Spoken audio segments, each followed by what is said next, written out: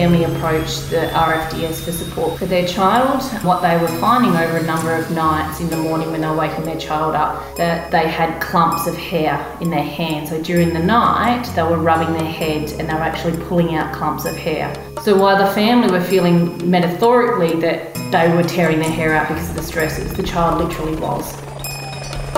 Bristol Centre and all stations of the child at Harris Water 458 King Air. Still breathing okay at the moment. Is it a big property? That blood pressure is not coming up. 493, understood, thank you. Hi, my name is Lana Mitchell from the Royal Flying Doctor Service. This is a podcast series about life in the bush, mateship, courage, and the role that the Royal Flying Doctor Service plays in serving rural and remote communities. This is the Flying Doctor Podcast. My name is Kira Lee Dargan from the Royal Flying Doctor Service, and I'm an Aboriginal woman of the Wiradjuri Nation. This podcast has been recorded on Ngunnawal land and is being broadcast across all Aboriginal and Torres Strait Islander nations. We at the Royal Flying Doctor Service want to acknowledge elders, past and present. The RFDS recognises that this is First Peoples land and always will be. The Royal Flying Doctor Service is well known for emergency medical retrievals when there's been an accident, an injury or a medical crisis. We also provide primary health services so people that live in locations that don't have access to a local GP or hospital can see the doctor, nurse, dentist or mental health practitioner. In this episode, I'm talking to Vanessa Latham and Leslie Harvey, who are two mental health professionals that are based at the RFDS Broken Hill Wellbeing Place in New South Wales. Because both of these health professionals work in a small community where people talk and patient privacy is important, the stories we talk of have had the names and details of the persons involved changed so they're not easily identifiable. Further, the subject of suicide and mental illness is discussed in this interview. If you or someone you care about is having mental health troubles, or if you find this interview distressing, I encourage you to reach out and get assistance, either through the RFDS if you live in rural and remote Australia, or to Lifeline on 131114. Hello to you both, Vanessa and Leslie. Hi, Lana. Hi. Just to start, would you each tell me how you came to work in the mental health space and what drew you to it? Maybe we start with Vanessa. Yes, so I studied nursing, so I became a registered nurse, and through that we do some placements in mental health. So I spent time as a student in mental health inpatient setting, and I just found, I knew that nursing would sort of take me off in a sort of a direction, but when I found mental health nursing, which didn't really even know that was a whole career pathway, that definitely felt right. I think I've always probably been drawn to, or been sensitive, I guess, to mental health and understanding mental health and wellbeing, and drawn sort of in a compassionate way to people and just being empathetic towards them. So yeah, so I sort of became a registered nurse, but have always worked in the mental health field, first at the Alfred Inpatient Unit and now for the Royal Flying Doctor Service in Broken Hill, where I've been for the past 10 and a half years. Was the move to Broken Hill for you, Vanessa, was it a bit of a culture shock? It was, although I had come to Broken Hill as a third-year nursing student, part of a program between my university and Broken Hill and the UDRH here, and so that exposed me to the Broken Hill community, the Outback, and a little bit to the RFDS as well. And I had a really great time on my placement here, felt really connected to the community, even though it was a short 6 weeks, I think. Just loved the land, loved the people, loved the experience we had with the RFDS, and never imagined I'd come back, let alone work for the RFDS, but I sort of just kept in touch, and it just kind of, things fell into place. And so when I moved here in 2012, yeah, it was a big change to actually come and live here and sort of experience Broken Hill life sort of as a living local. But yeah, it's been really special, I think. I really like everything about living in Broken Hill. Have you now been accepted as part of the Broken Hill community, or is it similar to my local rural district where you really have to be a third or fourth generation inhabitant to be considered to be a local? Yes, no, I'll never be an A grader, they call it. I have a local partner, but no, I'm very much from away and I'll always be from away. But I think Broken Hill community, there's a great mix of born and bred locals, a real history and love for the community and the lifestyle here. And then there's an amazing mix of people from away who come, and sometimes they go, but there's constant kind of diversity, I suppose, amongst all people living and working and travelling here. So it keeps it very interesting. All right. Well, what about you, Leslie? How did you come to work in the mental health space and what drew you to it? I'm a newer clinician as a mental health clinician. I think I've always, in some capacity, worked in social emotional wellbeing. My primary discipline is as an early childhood teacher. And when I was working in special education and working supporting children under the age of 5 with developmental delays and disabilities, but also supporting their families, really identified the gap in mental health support for that age. And there just didn't seem to be opportunities to build my skills in that mental health capacity. So I did quite a bit of research and came across some information about a soon-to-be master's course coming to Australia, and went on the wait list, and in 2014 it was released. And that was the Masters of Child Play Therapy at Deakin. So I applied and was very lucky to get into that master's, and after 5 years completed my studies. So as a newly qualified and registered play therapist, it was, okay, where do I go now? I had an incredible job here in Broken Hill, but wanted to use that training and all those skills that I had gained. At the same time, the RFDS had identified that children and families were that gap in service, and had identified some new roles.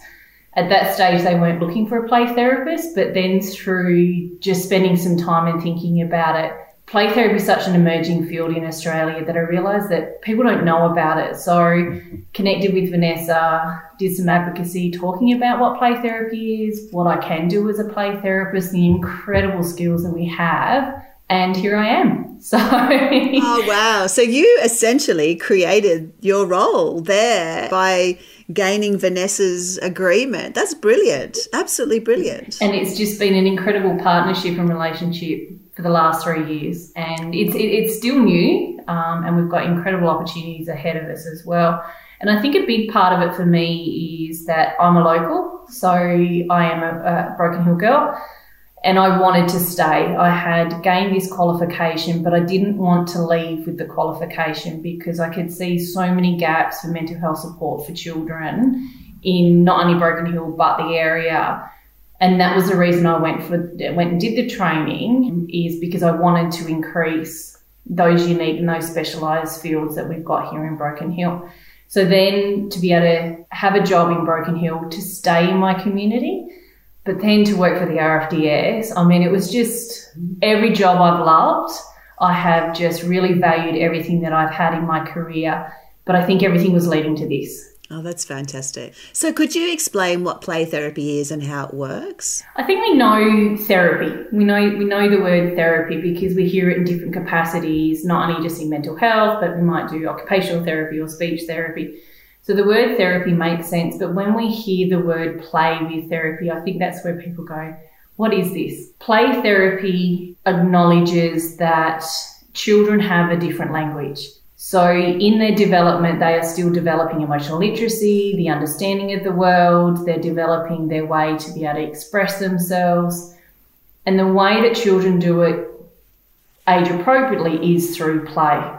As adults, we can talk to people. Sometimes I'm not very good at it, doing it myself sometimes. And particularly when I'm feeling overwhelmed, to try to seek those words is really, really challenging. So then for children, when they're feeling overwhelmed and they've got a lot of things going on, when they don't already have those words, then to be able to come to a space that is age appropriate and is safe and we use the language of the child, which is play. Could you give me an example? So let's say there was a child that had a major loss of a family member or something. How would you use play therapy to then help them communicate and get over that loss? So the importance of the play in therapy is that it is age appropriate and it's the child's language. So it's children coming in and being able to show and tell through play. A critical part of play therapy is the setup and are the toys that are in the room. But what it also is the relationship between the therapist and the child. So to give you an example, it's very hard to give a concrete example because it's different for every single child. Just like as for adults, our feelings, how we hold our emotions, where we hold them in our body, because it's just not our mind. It is our body that's holding on to those stresses and those sorts of things as well. So in the space of play therapy, children play it out so they can use their whole body to express and show us potentially what's going on. Not always can we tell what's going on, but they use the play to express that. So, for example, there might be a scenario, a child is feeling overwhelmed by something that's happened at school and they can feel that in their body as if they were being attacked or powerless. So to come into the play therapy room and to gain control of those feelings, they can be powerful. So they might be powerful in the way that they're going to be the police officer and I'm the baddie, so they can get to control over me. They might become the hunter and they're hunting for the monsters and I'm the monster. So my role as the monster is, to provide that safe space for them to express I'm scared, I'm worried, but as the hunter they can get control over those feelings. So it's very important, and that's why that relationship is extremely important in that therapeutic space, because the children are utilising me as part of their role, as part of their play for them to express all their worries and fears. And it also provides distance, because some of the things that are going on for children are extremely overwhelming. So for us to address them head on can actually excavate the situation for the child. But by being able to place it into play, it provides them distance to be able to explore what's going on for them. What sort of issues are children struggling with that they're coming to you for assistance with? With my role, the diversity is that I work in a number of communities. Most of the communities are small, some are smaller than others. Some of the children live in the communities, whereas some children are living on properties. So the diversity of the children's needs. And I also want to acknowledge that it's actually about families as well. So we can't support a child without actually acknowledging and supporting parents too. And I thought by doing this work it would be about being children, but I have gone into adult work as well and support. So over the last 3 years that I've been here, one of the first things was a lot of children were gaining that sense of feeling and stress from their families because of the drought. Families are out feeding stock. One member of the family might have to leave the property to get a second job to have that finance come in to buy all the feed. They'd be going out and stock were dying. And the children are part of the business, because running a station is a business. It's the whole lifestyle. They're also still continuing with their education. There was so many stresses going on that the children were feeling anxious and overwhelmed, and they didn't know how to express that. They didn't know how to say, I can feel what's happening from my parents. I'm feeling worried. Where do I put that? One example is a family approached the RFDS for support for their child. What they were finding over a number of nights in the morning when they were waking their child up, that they had clumps of hair in their hands. So during the night, they were rubbing their heads and they were actually pulling out clumps of hair. So while the family were feeling metaphorically that they were tearing their hair out because of the stresses, the child literally was tearing their hair out because everyone was so stressed in the family.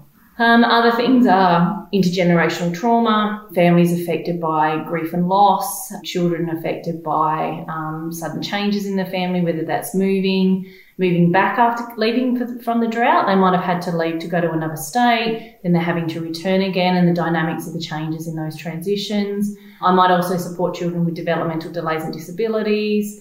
So that it's quite diverse, and as a play therapist, I'm integrative. I have different ways of being able to provide support for children and families.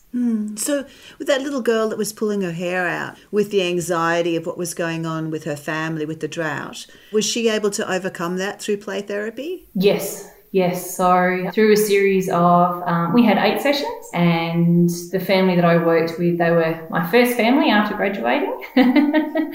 And we noticed after about halfway, about 4 or 5 sessions, the parents, when they woke her up, there were no more clumps of hair in her bed. That's fabulous. So she's obviously come to terms or been able to handle it. And of course, since then we've had quite some rain, which is fabulous, but the drought was horrific in many ways. Well, thanks for explaining what play therapy is, Leslie. Could we flip back to you, Vanessa? Would you mind telling me a little bit about what your day-to-day is like there at the Wellness Place in Broken Hill? Are you always there on site, or are you travelling a lot as well? Yeah, so I am based primarily here on site nowadays. I used to fly out to up to about 9 of our remote clinic locations on a regular roster. But now I'm in more of the administrative management role, so I am here a lot. However, we have also opened 2 other wellbeing places. So one is in Dubbo and one is in Lightning Ridge, a little mini one. And so I travel to those locations as well. We've sort of set those up over the last 2 years really, in the midst of everything COVID, and grown our team quite a lot. So we've got a mix of mental health, alcohol and other drug employees based at each of those locations, and also outreaching to probably about 12 locations all around outside of Dubbo, but right up to the northwest and the Queensland border and central inland New South Wales. Well, that's great. What are the key issues regarding mental health when it comes to living in rural and remote Australia? Well, I think, it's so hard because I think it's just the same issues as everywhere else. But I mean, there's isolation. The isolation is a huge impact on the mental health. Is it the geographical isolation? I think so, yeah. You know, like you said, that there is same as everywhere else. And there are different things, like when we've got financial related to drought, you know, and it's even tricky at the moment because it is so green. There's still a hold on being able to complete work for a lot of families because it's so wet and it's not drying out. So everyone thinks, oh, it's green, everything's solved. But this is a long-term solution to a huge drought. Yeah, well, this podcast series has been all about resilience and courageous people. And I've interviewed many of them that just literally blow my socks off with what they persevere with and what they tackle. But it has been really clear in doing this series over time that there's still an issue with people not asking for help when they need it. Could we talk about that stoic, she'll be right attitude that's particularly common with Aussie men, but also women, when it comes to challenges they face in the bush? Yeah, I suppose I've always heard since I've lived and worked out here that, yeah, even with physical health, not just mental health, you know, the men in particular be the absolute last minute before they came in to see the doctor or potentially even needed a retrieval. But I think over the last few years, there's been a huge, we've put so much effort and energy into mental health awareness. And I think to do that effectively, all of us have worked so hard building really good relationships with people, just face-to-face relationships with everyone we can when we're out at the clinic. We've got our appointments, but if we're not seeing people one-on-one or families or children, we're building really good rapport with everyone we can, so that if we recognise that they might need some extra support, or if they feel like they need more support down the track, it's easy for them to reach out to us. We've got a good mix of, ages and gender in our team, locals, people from away, so there's kind of, we try and match people up as much as we can with similarities or people's preferences.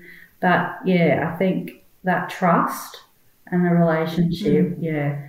And we're so lucky because we can not just deliver our clinical services, but we've got all these butchering days going on and small motors workshops. So that brings all these different people in, young, old, men, women. Everyone's really interested in this stuff because it's so relatable to them and their lifestyle, I suppose. And we can just gently wrap around mental health information, support, again, further our relationships. And so, yeah, I think we kind of like to think we become extended members of the community in a way. And that's definitely that aim to keep emphasising and keep maintaining those relationships. Do you think that we're slowly making progress in getting people to understand that it's not weakness to ask for help or just to seek someone to speak to when things seem really dark or particularly hopeless?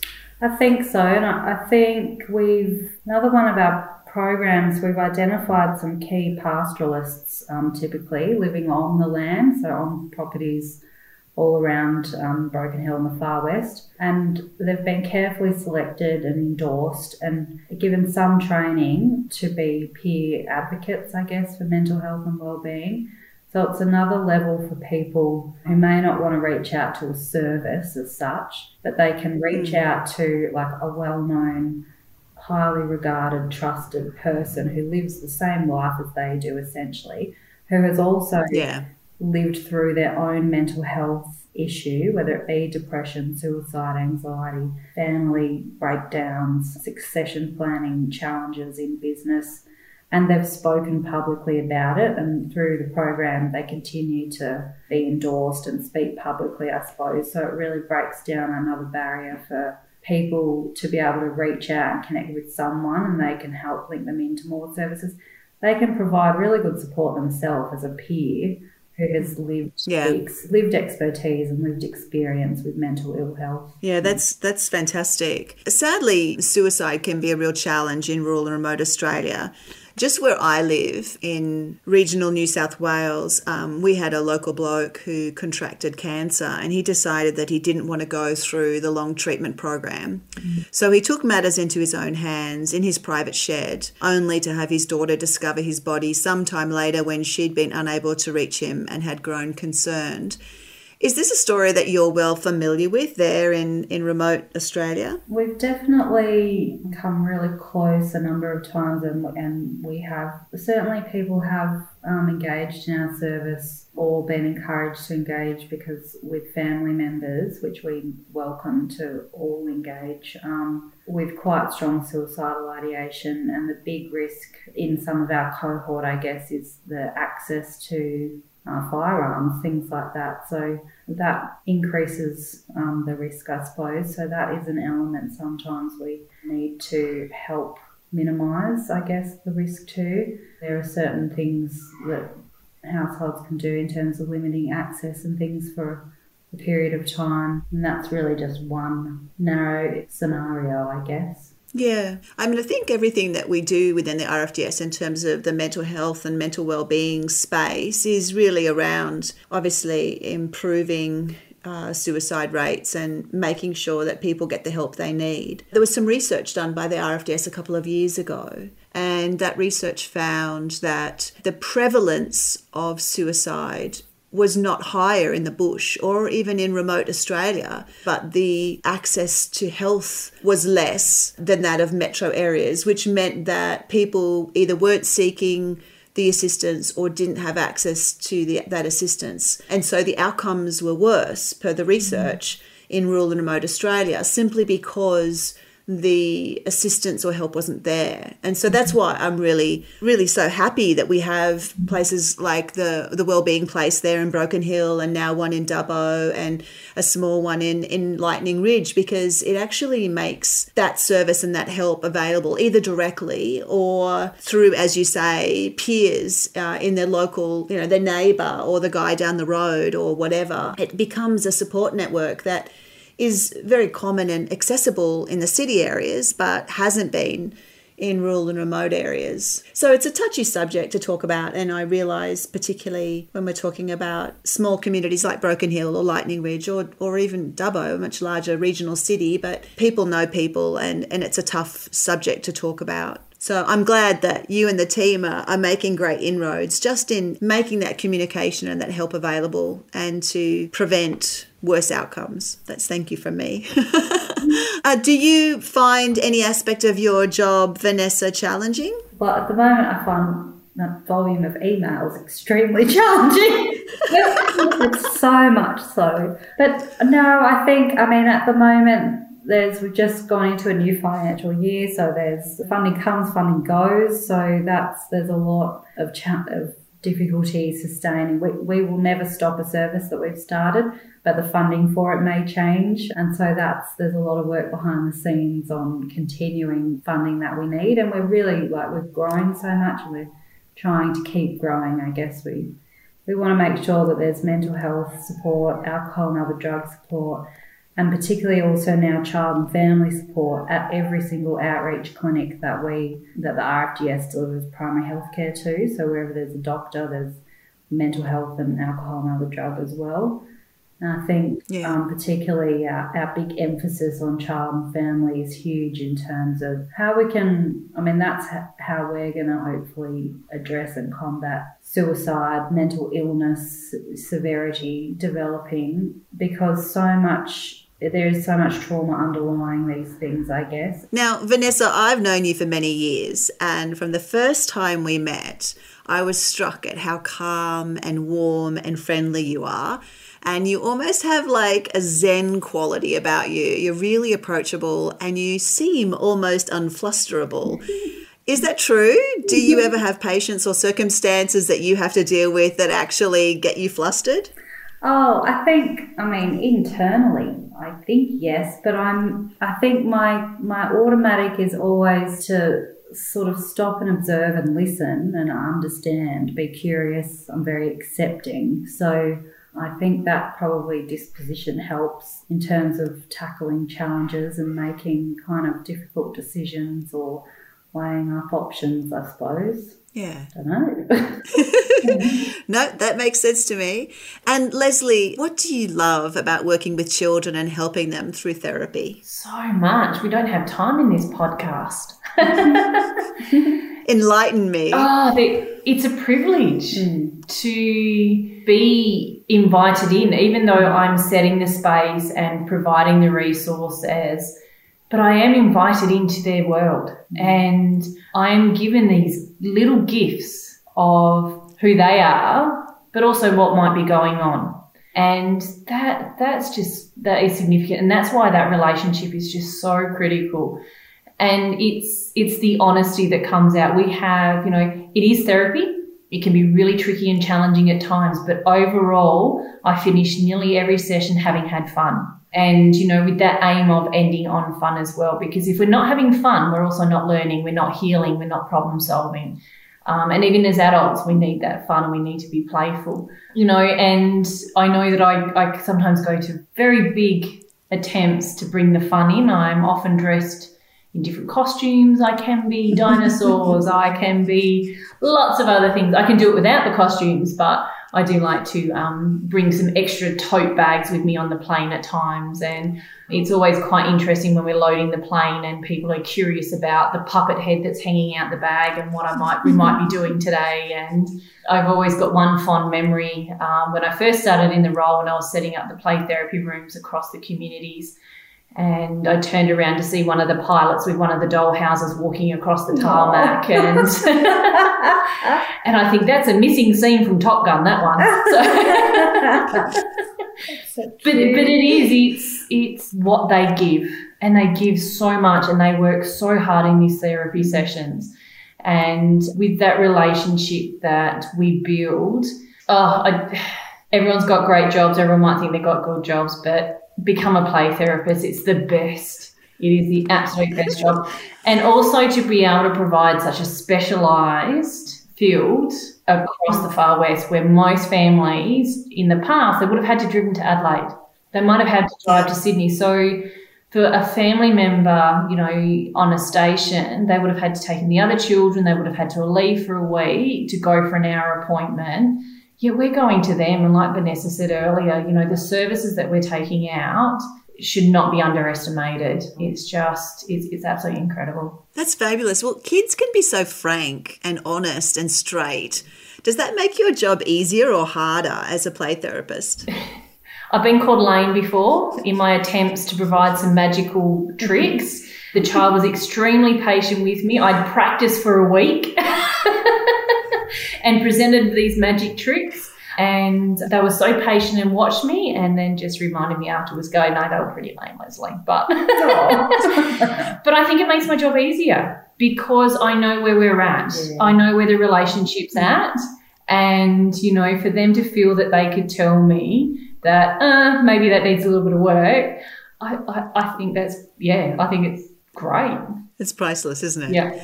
Now, what has been your funniest or lightest moment when working with kids? Oh, I have so many every day. Every day there, I just walk out of a session and going, I just got so much out of that. How about the car? The one that Vanessa's alluding to is, it was during drought, so just to give the context of, there was a lot of dry dirt, not green like it is now. And the young child was arriving to one of our bush clinics for their first play therapy session. So I came out of the clinic to greet the family, and there's a bit of grass area and a fence probably 20 feet away, and Mum was pulling the four-wheel drive up to the fence. And as the car was slowing, not yet stopped, still in motion, the back driver's door opened and the car's still moving, and I'm like, okay, what's happening here? And I just saw this set of small boots hit the dust, and there was just this woof, a little bull dust. And the child, as they stepped out of the car and then the car stopped, came through towards the gate and just proudly announced, "I'm here, Leslie, I'm ready for play therapy." Oh. And it's those moments that, the child's ready. They know what they need, and we underestimate children so often, and I think we need to have age-appropriate but higher expectations. But the child knew he needed this. His family described him as extremely shy, and here he was just arriving very, very proudly going, "I'm ready, I need this." Oh, that's fantastic. That's just brilliant. Well, thanks so much to both of you for talking to me in this podcast and sharing your day-to-day, and also giving us a little bit of insight. We, across the whole RFDS family, really appreciate the work you're doing, and I know that your community loves you and all you're doing. So thank you so much. Thanks, Lana. No, thank you. Thank you. Thanks for listening. If you enjoyed this podcast, please share it with family and friends. And don't forget to subscribe wherever you get your podcasts. You can also join our new Facebook group called the Flying Doctor Podcast Community, where you can chat to other listeners. And please do try out our new podcast hotline. You can call and leave an audio message with questions and feedback on the podcast. The number for the hotline is 02 8405 7928. We look forward to hearing from you. The Flying Doctor podcast was presented by me, Lana Mitchell, and senior producer is Mandy Coolin. Thanks again for listening. Hi, my name's Amy, and I live urban in New South Wales. I love the Flying Doctor podcast. What I love about the podcast is Lana, the way she presents it. She's got such a good sense of humour. She asks good questions, and I love the fact that you interview the very people that it happened to or their immediate family. I also love the other ones where you get a pilot or a nurse to talk about what they do and how they've enjoyed or how they find working for the Flying Doctor. And I love the fact that it's so remote, so often, so difficult. People wait so many hours, and yet still there are so many successes. And that's a wonderful thing you do to our country, which is so vast. Thank you, Flying Doctor. Thank you, Lana. Very good podcast. Before I head off, I just want to thank one last time our sponsor and major national partner, Isuzu Ute Australia. Isuzu is committed to supporting the communities in which the RFDS operates, and this podcast would not be possible without their support. To learn more, search Isuzu Ute online.